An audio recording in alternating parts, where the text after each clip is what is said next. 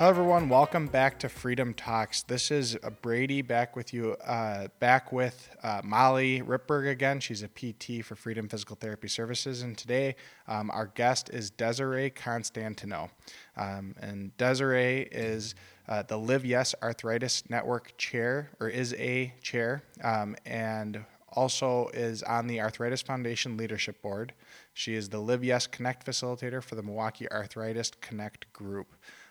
Desiree, how are you doing today? I'm doing well. The sun's shining, so as long as I don't go outside, I can't complain. Good. And Molly, how about you? How are you doing? Doing well, just trying to stay warm. Yes, it is a cold one today in Wisconsin. So Desiree, you have you've lived with arthritis. Could you kind of take us through a little bit of your journey living with arthritis and your diagnosis and how early you were diagnosed and what you've had to Sure. kind of experience so far? I'm a vet, so I'm an old schooler these days. I was diagnosed with juvenile rheumatoid arthritis, back in Christmas of 1982. So I was 7 years old at the time, just going on 8. So really, most of my life has been with living with arthritis. I mean, I have memories of not having it, or what I could do back then, but really, it's been with me. Arthur's been with me for you know my entire life, basically. Yeah, you almost talk about it like it's an old friend, but I'm sure it's had its challenges. And Oh yeah. what is, I guess, I think when a lot of people think of arthritis, they think of like um, the kind of arthritis where you wear a joint down over the course of your lifetime and you have like a sore knee or a sore hip or a sore joint. Um, Yeah, it's not Yeah. that. So can you kind of explain to people, what juvenile arthritis is and Sure. how that is much different than maybe what the normal person would associate with arthritis? Well, there's over 120 different kinds of arthritis under that arthritis umbrella, and a lot of times they're more just autoimmune conditions. Rheumatoid arthritis and juvenile rheumatoid arthritis is an autoimmune disease, which means that for whatever reason, my immune system attacks my joints, and it can attack your organs as well, as if they were infected. And so the inflammation then starts to break down all the things that you need to keep the joints moving properly. And over time, that leads to a lot of joint damage, joint erosion, and pain, swelling, stiffness, and in my case, a lot of replacements. I've had 12 joint replacements. Wow. And Wow. like I said, I'm an old pro. And I think, obviously it's different depending on who you are and what your body does.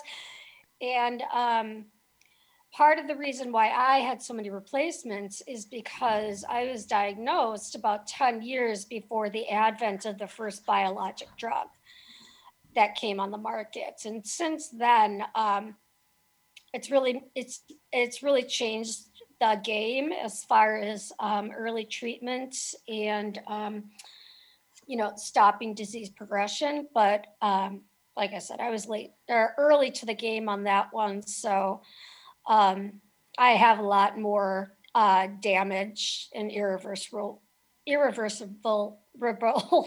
um, you know, uh, yeah, damages other people. So my question is, so before you were diagnosed, what were some of the signs, some of the symptoms, like what ultimately um led to you and your parents figuring out that like something was going on, um, and that like further work or further looking was Right. We, and again, because we didn't know as much back then, even with juvenile arthritis. So it had started, the pain, joint pain had started just slight. I in October of that year, I had had a sore wrist, which was the first indication that something was wrong. And we figured I was just, because I was I played hard, so we thought it was just, I did something to my wrist, and I was very excited that I got to wear a little ace bandage and told everybody it was sprained, but um, but then, and that went away. And then that December, I mean, mine came on like out of nowhere, essentially. Because that December, then I was in a gym class one day and running. Um, and it's just like, it can happen so quickly, a flare. And by the time I couldn't finish the laps because it felt like my feet were just blocks of wood hitting the gym floor. And I was just in tears. And so I sat the rest of it out. And then, they called my mother because I also like was running a high fever. And we went to from the GP clinic to Children's Hospital, Wisconsin, and it took 2 weeks to find the diagnosis. They ruled everything else out first. And of course, everybody's always relieved when they find out it's not cancer, but we had no idea exactly what arthritis could do. Um, and I guess we've just learned along the way. You talked about the resources, and that's kind of obviously, I think you've been a big advocate for creating resources for others that are suffering from arthritis. And so I kind of wanted to get a little bit into your roles that you've occupied currently and in the past with creating all of those different resources. So what do you do in some of your current roles, and what have you done in your past roles to help create resources and awareness for arthritis? Well, it was very important. When I was a child, the Arthritis Foundation, the year after I was diagnosed, they founded the American Juvenile Arthritis Organization. So the AF has always been a champion of families and children living with arthritis. And so for the first couple of years of my diagnosis, I was able to go to the annual conferences where I got to meet other kids with it. And then I went to an arthritis camp when I was 12 and 13. So, and that was instrumental in meeting other people, other kids with it, and kind of not feeling alone and like the only one for at least that week of the year. I felt quote normal. And and then it came, and then I didn't want anything to do with arthritis for my teenage years. We all rebel in a way, um, whatever way that is. And then in my early 20s, I found that I was really struggling with my own body image, with, again, not feeling like anybody understood. And I went searching for a young adult group. And I checked out the Arthritis Foundation first. And at that time, they weren't doing support groups, but there was still these conferences going on. And my first conference then was in 1999. And when I was 25, I met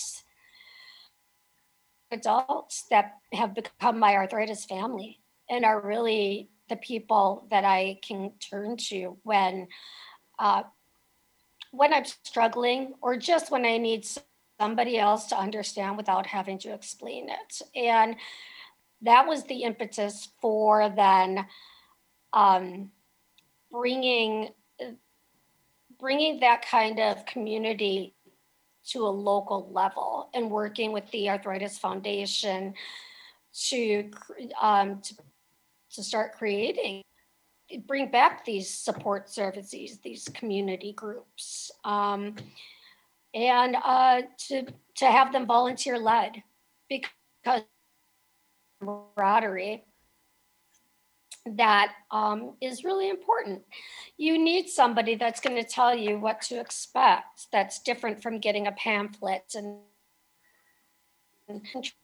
tricks, really. Like, because nobody can explain it as well as somebody else doing it when it comes to adaptation.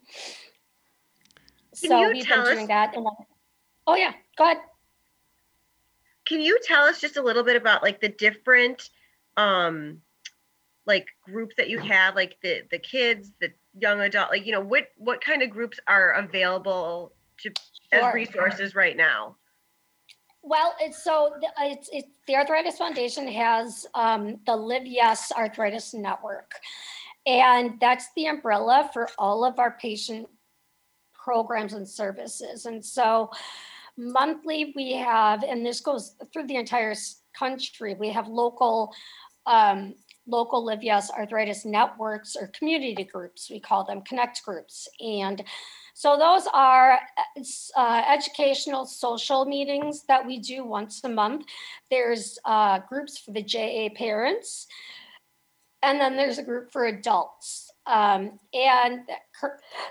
currently, we're starting to branch out more and offer specific affinity groups. Say if you just want a gout group or you want a psoriatic arthritis group. And because they are volunteer led, right now that is my main focus, is both reaching out to the community to find volunteers who would like to create their own groups, and also then leading my own, which is the Milwaukee community group. And we meet once, and we have both speakers come in, and then we have just like, social coffee clutch meetups every other month. So it's really the best of both worlds, because we're able to both educate, but then we're able to come together and share both our triumphs and our challenges, because it's really about learning to live with what you celebrate, what you gain, or what you can still do. It's really helpful to remember and to be aware of the grief process, and then to also then remember to celebrate the small victories, when you're living with a chronic disease. Mhm. Can you kind of go through that in terms of I imagine, and I can't really put myself in those shoes very easily, in terms of your mind is saying, oh yeah, that might look easy, but then you try to do some things, and obviously with the extreme pain or maybe the inability, depending on the condition, right? Can you explain Yeah. kind of that thought process, and then kind of how you're using those support groups to kind of maybe get a better mindset or get through it? Well, that's a lot of it. And again, we're all at different stages. And when you're first diagnosed, I think that there's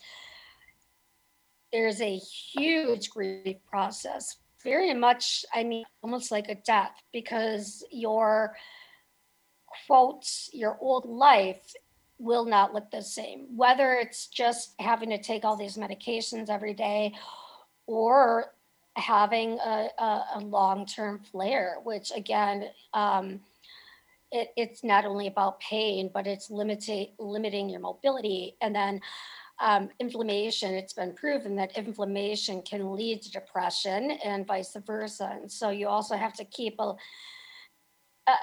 aware of your mental health as you're going through that, because one can feed the other so often. And it's a journey. I mean, I didn't just get here overnight. Like, now that I've lived with, Arthur for 36, 7 years, it's probably only been 10 or 12 years that I've really began to look at how I think of my body and the disease. And for so many years, personally, I thought of it as the enemy. I thought of my body as the enemy. Um, and this is probably more new agey than a lot of people want, but it came to a point where I realized that if if if my brain is constantly seeing the body as an other and an enemy, there's no way to live in a holistic fashion and to understand that um, it is all one thing. And for me, that helps a lot eliminate a lot of the stress and to come to reach a certain kind of acceptance. But again, it takes practice, and I think it comes along as you grow and you get accustomed to living this way. And I mean, I still grieve if I lose the ability to do something.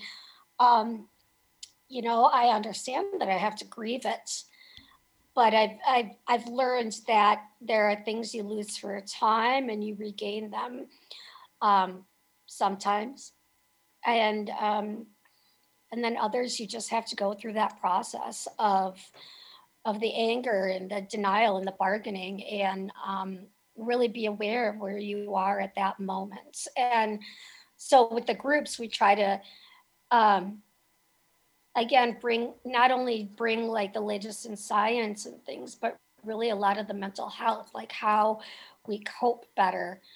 Um, will impact how we feel.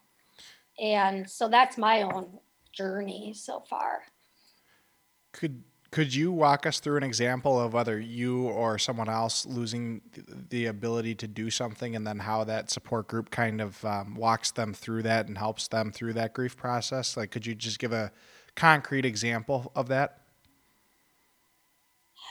I think like as I think the feeling that you're not alone. Something as simple as opening jars, right? Sure. Because it's such a simple task. It's such a simple task, and yet when you find that you can't do this simple task at home, and you suddenly feel dependent on other people, um, it's a huge blow. Because we're raised that we're supposed to be dependent and do everything on our own. I mean, at our sport groups, one of the simplest things is just share what tools help. All right, well, this is what I use to say open the jar. So you don't have to ask for help. I mean, I live independently, I'm on my own, and I've got an entire toolkit of things that I use to help maintain my independence so that I can do things on my own, from a thick handled jar opener to the sock aid that helps me get my socks on by myself. And I think it also helps again with that not straining your body um, when you don't have to work hard, work smarter, not harder. And I Mhm. think a lot of us will punish our bodies and push too hard in order to say that we still did it. And again, it takes some acceptance to say, you know what, I'll feel better if I do this in an adapted way. And I'm the only one holding myself this accountable, or judging myself this harshly. Well, and I think, definitely what you said about like finding different ways or adaptive ways. I mean, that's one of the things as a therapist, we get I mean, I treat a lot of patients that have arthritis. And they come to us and they come to our OTs and they say, okay, this is what I'm trying to do. This is what I can't do. What do you have for me? How can I, and sometimes it's a strengthening thing, or it's just a movement, finding a different way to do the same movement. But it's nice to know that there are groups out there that you guys are going through it. Sometimes it's hard for me to necessarily imagine it unless they can bring it in or show me exactly how they're struggling to do a Right. task. Um, And so it's good to know that there are groups out there like you have, where you guys that are kind of going through it and have dealt with it, can easily say, oh, you got to order this, or if Right. you put this way instead of this way, that way you can get it open, or you don't have to struggle with it to get it open again. So that's just I thought that was like an interesting tidbit, that that you guys are helping each other out. Right. And I mean, I have relied, I've gotten lots of good info from my OTs and PTs throughout the years. And even as something is trying to work with the exercise bands, they're harder for me to hold on to. So we worked on ways to, to modify those, whether it's like wrapping a, or wrapping it around a paintbrush so that I had a handle to use. That was something that we did so that Hmm. I was able to have a better grip when I was working with those. And I found a long handled shampoo brush for my hair, and it's a lifesaver. I've gone through two already in the last 10 years, and it's the first thing I tell everybody about, because especially women, it's a hard thing to not be able to get your hair really washed. Hmm. So those are, and you're not going to know about it unless somebody else that's already found it or found it out, well, shares it. I mean, because even our therapists can be really versed, but sometimes they haven't done the deep dive that you need to do when you are like, it's a necessity that needs to be met. Absolutely. Yeah. So I think that's an interesting segue into kind of all of the treatments available to try to treat the symptoms and kind of help you out. So I was just curious about um, the evolution of some of the medications. Are there any kind of promising new medications or treatments coming available? And then how much time has it been trying to figure out the right balance of medication compared to seeking out other kind of conservative measures in healthcare, whether that be massage or physical therapy or occupational therapy or I don't know if you do acupuncture or any kind of Mhm. those other kind of treatments other than just speaking with your physician about medications and things that can help. Um, what is kind of your, I guess, portfolio of treatment for Right. arthritis? And I think a lot of us we are getting one of the biggest requests to have speakers for our group is um, complementary or holistic medicine practitioners. So, in the past, we've had an herbalist come in and speak about herbs and oils, essential oils. We've had a, reflexology person come in and talk about, the benefits of reflexology and just lessening pain. And we've been practicing every couple months or meetings.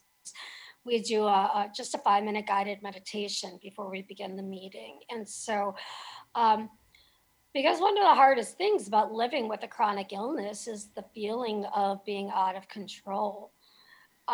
Like, there's no telling what'll set off. I mean, there are some triggers that are going to make you flare. If you go out dancing all night, you're going to be sore the next day, and you weigh whether that's worth it or not.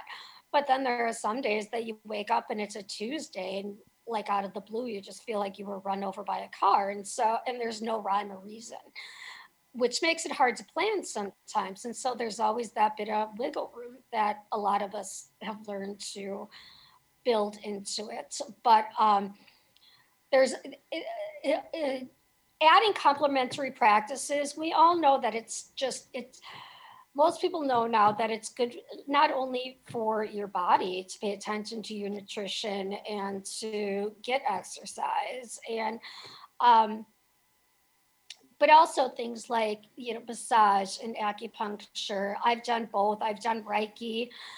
Um, I pay attention now. I don't eat sugar like I process sugars like I used to because I finally paid attention enough to recognize that I feel crappier when I eat a lot of, processed foods, too many days in a row. And, again, everything with moderation because I'm not giving up pizza. But, um, you learn to pay attention. And I think one of the tools that's good for that is to keep an activity log of how you're feeling, what you eat. And there are many health trackers on, you can find on the app store and the websites. And I think that can help.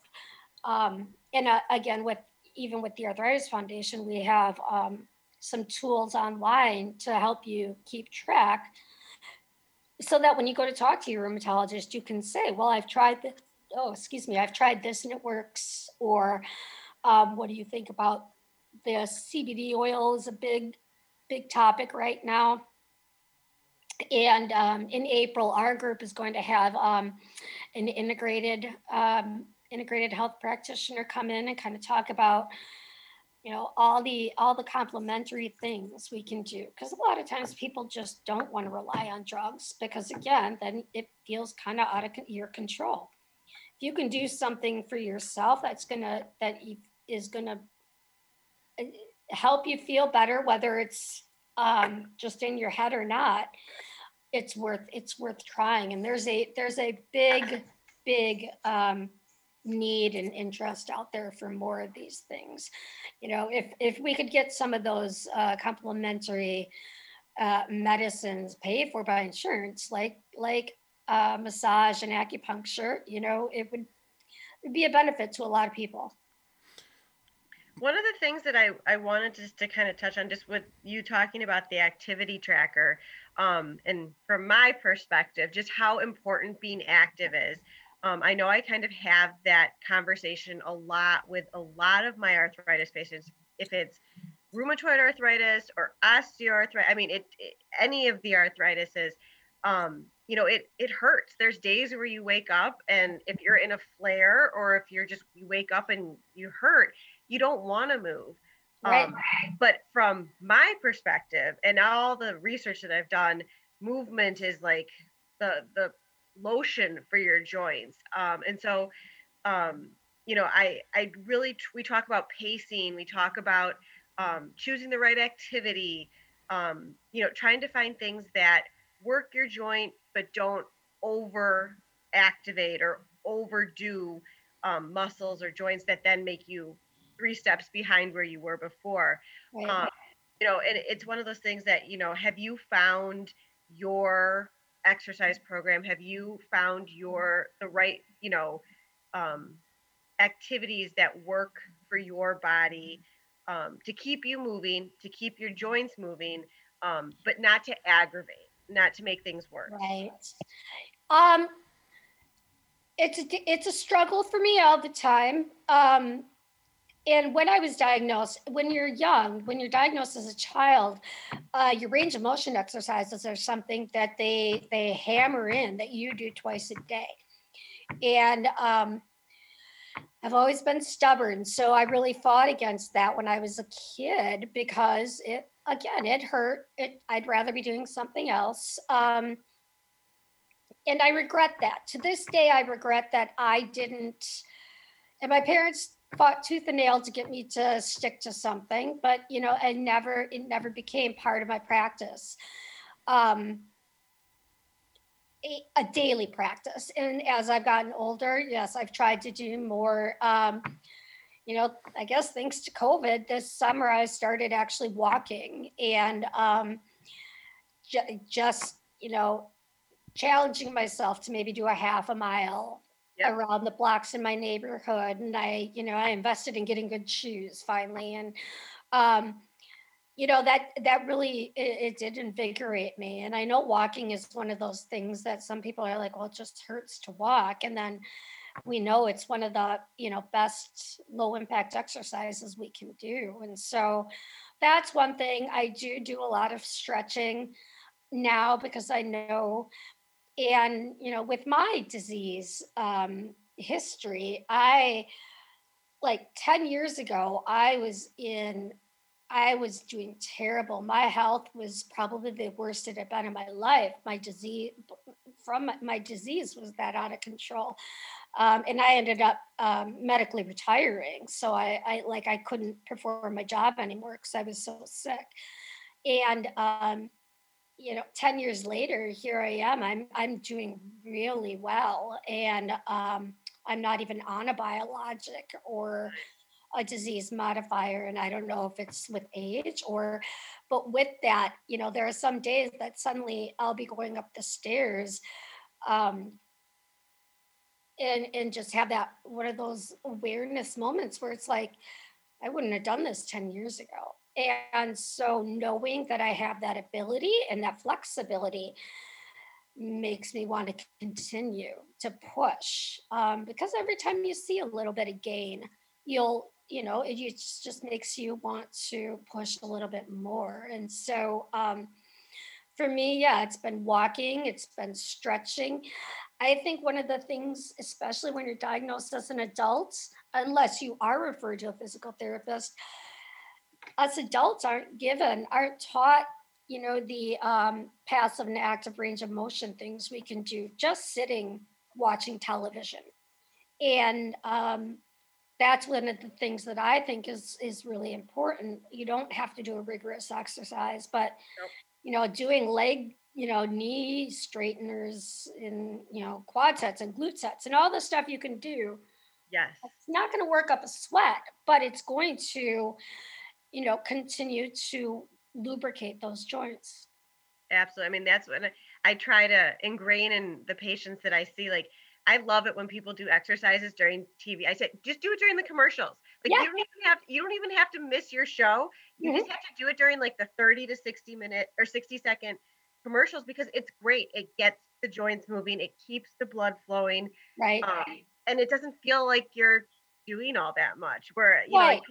people will say a lot of times that they fatigue easily, that they feel Yes. more tired just because your joints are having to work that much harder than a regular normal person.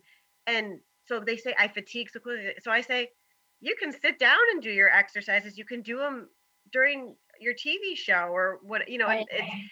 I think it puts them at ease a little bit knowing that like they don't have to go to the gym and do, a 60-minute workout where sweat's dripping down their face. Well, especially because that might be damaging to the joints. It's all Exactly. about knowing, the balance and what your joints are capable of. And sometimes people will do some extreme exercising, and that actually ends up damaging their Yep. body rather than keeping it mobile. Yep. So, I think always getting the basics is an important part of that, but just the basic rundown.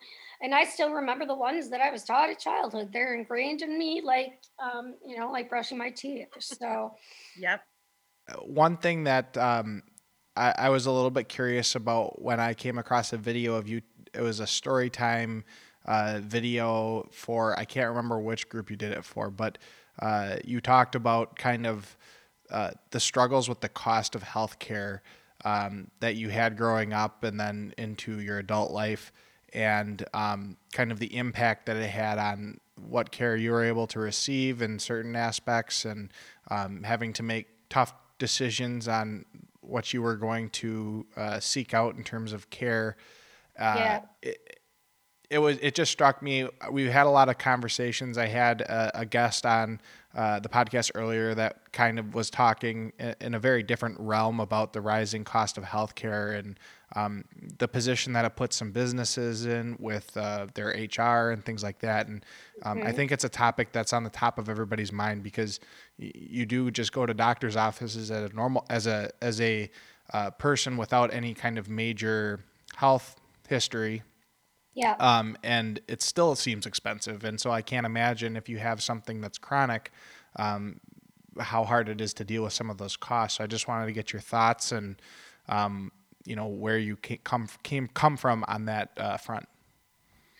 Well, I mean, without getting too political, I think I'm a big fan for Medicare for all because unless you don't understand the cost. A biologic, I mean, our biologics, the things that are like the top tier treatments for autoimmune diseases right now, um, one of them costs $12,000 a month. Wow. And that's, now there are copay assistance programs, but those also, if you are somebody on Medicare or you don't qualify for those assistance programs. So after your deductible, I have a group member who they're trying to find a different biologic for her right now, and after insurance, it's still going to be $4,000 a month. And this is somebody retired. I mean, these are things that people with autoimmune diseases and other chronic illnesses like diabetes or that every day is a struggle. Sometimes just get like negotiating coverage for a medication is a full-time job, and it's extraordinarily difficult a lot of times to be able to get the medication you need immediately, depending on who your provider is and what agreements they have with the pharmacy and everything else. I mean, there's a lot of middlemen involved, and it can lead to unnecessary delay in getting the correct treatments and prolonged joint deterioration because of it. The Arthritis Foundation, one of our advocacy efforts about 2 years ago was pushing to get the step therapy bill passed. And so then if you've been on a good biologic that's working for you, and suddenly your insurance coverage changes and they no longer cover that drug and they want you to switch to this biologic, there's an appeal process now you can go through, because there didn't used to be one in the benefits managers. And also the idea that you have to start at a low tier drug and work your way up. So you have to fail 3, 4, 5 different medications before you go to the one that your doctor wanted to put you on to begin with. And so it's not only destructive to the body as you're failing all these drugs, but it's expensive and it's a waste of money. So there's a lot we can do. The step therapy our bill has now been put in place here in Wisconsin. We're trying to get it passed on a federal level, because then, I mean, the bigger the better, right? And then surprise billing is another thing that we've been working on, and patient groups across the country are working on, so that you go into the hospital and everything's covered, but then they bring in an outside anesthesiologist and you get hit with a $10,000 anesthesiology bill because the anesthesiologist was out of network. And a lot of times you can be as diligent as you know how, and all of a sudden, and boom, you get this medication. And I mean, 4 or 5 years ago, I was $20,000 in debt because I'm on Medicare. And I see 4 or 5 different doctors.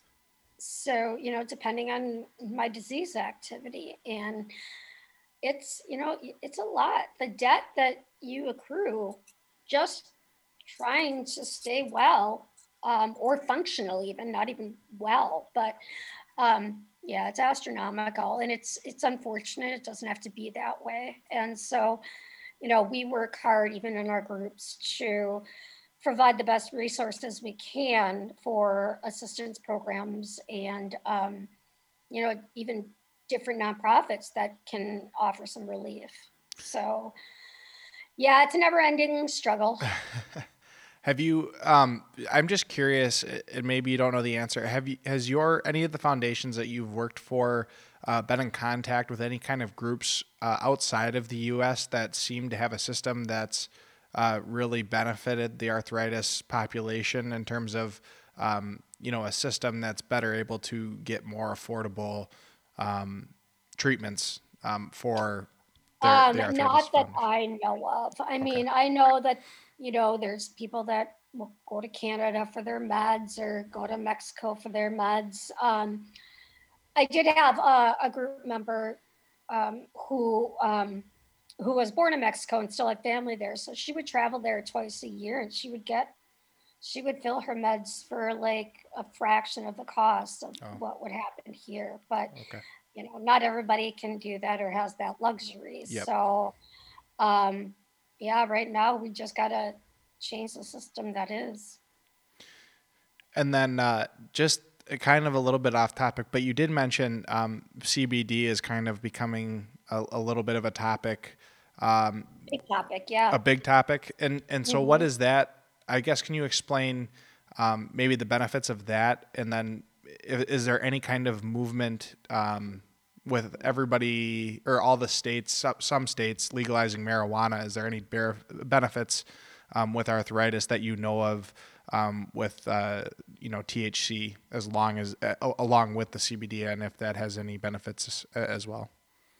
So there has been research done on uh, THC and CBD. The Arthritis Foundation has put out a statement about CBD. Just to speak with your provider. Make sure your rheumatologist knows that you're taking it, and it's not going to interact with any other of your medications, which generally it doesn't. And there are studies that show that it helps with the inflammation, the cannabinoid that is both in straight CBD and CBD with THC. There's anecdotal evidence everywhere that it helps alleviate some of the arthritis pain and the inflammation. And there's more research being done now, I think, than ever before. The Arthritis Foundation is having a webinar on medical marijuana coming up next month. So we are paying attention and staying as updated as possible. Really, it's more of a political issue right now than it is a, a patient issue. Um, I do know I have several friends that live in different states that do use it for pain reduction, and again, it's been shown that it can help with inflammation, and inflammation is you know, the and um, and again, RA and osteo are different because osteo is just a progression of the wear down of joints throughout your lifetime. Um, and it can affect just one joint, whereas, rheumatoid arthritis tends to affect multiple joints. And so, here's hoping. Yep. Here's hoping because if we can take less opioids and use more of a holistic way of treating pain, it's a win for everyone. So I just have a quick, question. If there's any arthritis foundations coming up or events that you would like to kind of promote or talk about, um,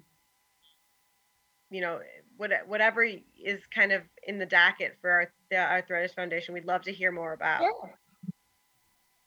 Sure. Well, like I said, my group, and it's called Livios Connect Milwaukee, and you can find it on connectgroups.arthritis.org. And that's my group that meets once a month, every third Saturday of the month. And we bring in subject matter experts along with having time to check in with each other, see how everybody's feeling, share what's been going on. February 20th, we are having Dr. Alvin Wells, a rheumatologist out of Aurora, come in and speak to us about COVID, what we know now. He spoke with us back in May, as we were still just learning things, and now he's going to give us an update, talk about the vaccine, talk about what he knows about how it's been affecting people with autoimmune diseases. So that's coming up on the 20th. Like I mentioned, the Arthritis Foundation has started monthly webinars that you can find at arthritis.org. The next one coming up is going to be the medical marijuana one. And, we have different groups throughout the country holding these excellent. And now, I mean, it's kind of a blessing going virtual as we've done, because we have the ability now to, like, for me in Milwaukee, to partner with somebody from Los Angeles and offer whatever their speaker is to my group as well. So there's the ability to join other meetings going on, subject matter experts. So we have that. We also have the Walk to Cure Arthritis, our flagship fundraiser coming up in June. Now, again, because we're not meeting in person, we are a high risk group, but we are doing some fun activities to still try and share some of the spirit. So we're encouraging people to do their own walk, form their groups and walk their own routes. And then for everyone that there's no registration fee, but for everyone that raises $100 or more, they are getting a ticket to one of the Milkmen games coming up this summer. And that's the semi-pro ball team here in Milwaukee or southeastern Wisconsin. Nice. So we've got that coming up. And then in March, again, we'll have a meeting in March. We're going to have a meeting speaking, patient communication with your healthcare provider. And we have integrated medicine in April, and we have goal setting in May. So we've got a nice kind of meaty selection of information for patients coming forward. There's also, if politics is your thing, there's always the opportunity to become an Arthritis Foundation advocate and, again, help us get the surprise billing reform passed. And, we're always championing for more research and more equitable healthcare and, affordable healthcare costs. So that's available also on the Arthritis Foundation, arthritis.org. We also, aside from our Live Yes groups, we do have an online community. So we have a nice discussion board section, and that's been doing really well. So whether you just need to hop on and chat with somebody else that's dealing with it, or if you have a specific question on specific topics, the online community is available. So we really are, part of the Arthritis Foundation 3-year plan was really to grow into a volunteer-driven, patient-centered organization. And so we continue to build on that to bring community members in to be the leaders in the organization and to share what they've learned and to also share what we, the programs and services we provide. The last thing is our Arthritis Insights program, which a patient-centered, I guess, research project, where we, our people just, it's a survey that we're continuously providing to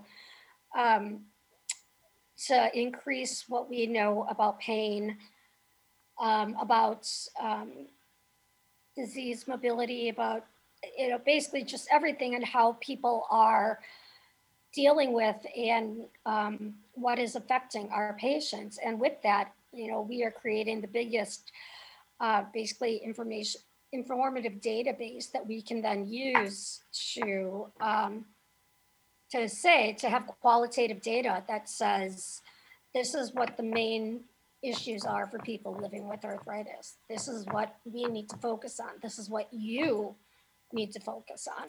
And so, and that's our Arthritis Insights program. And it's also available on arthritis.org. And again, it's anonymous, so nobody's giving out any of their personal information or their health history. So yeah, it protects against that. But it's a good tool to help us build out our programs even more and more personalized. Thank you, Desiree, for coming on Freedom Talks, and thanks, Molly, for helping us out and give us a little insight from the PT perspective. And I think we've learned quite a bit today, and it's been great to get to know you, Desiree, and thank you again so much for coming on.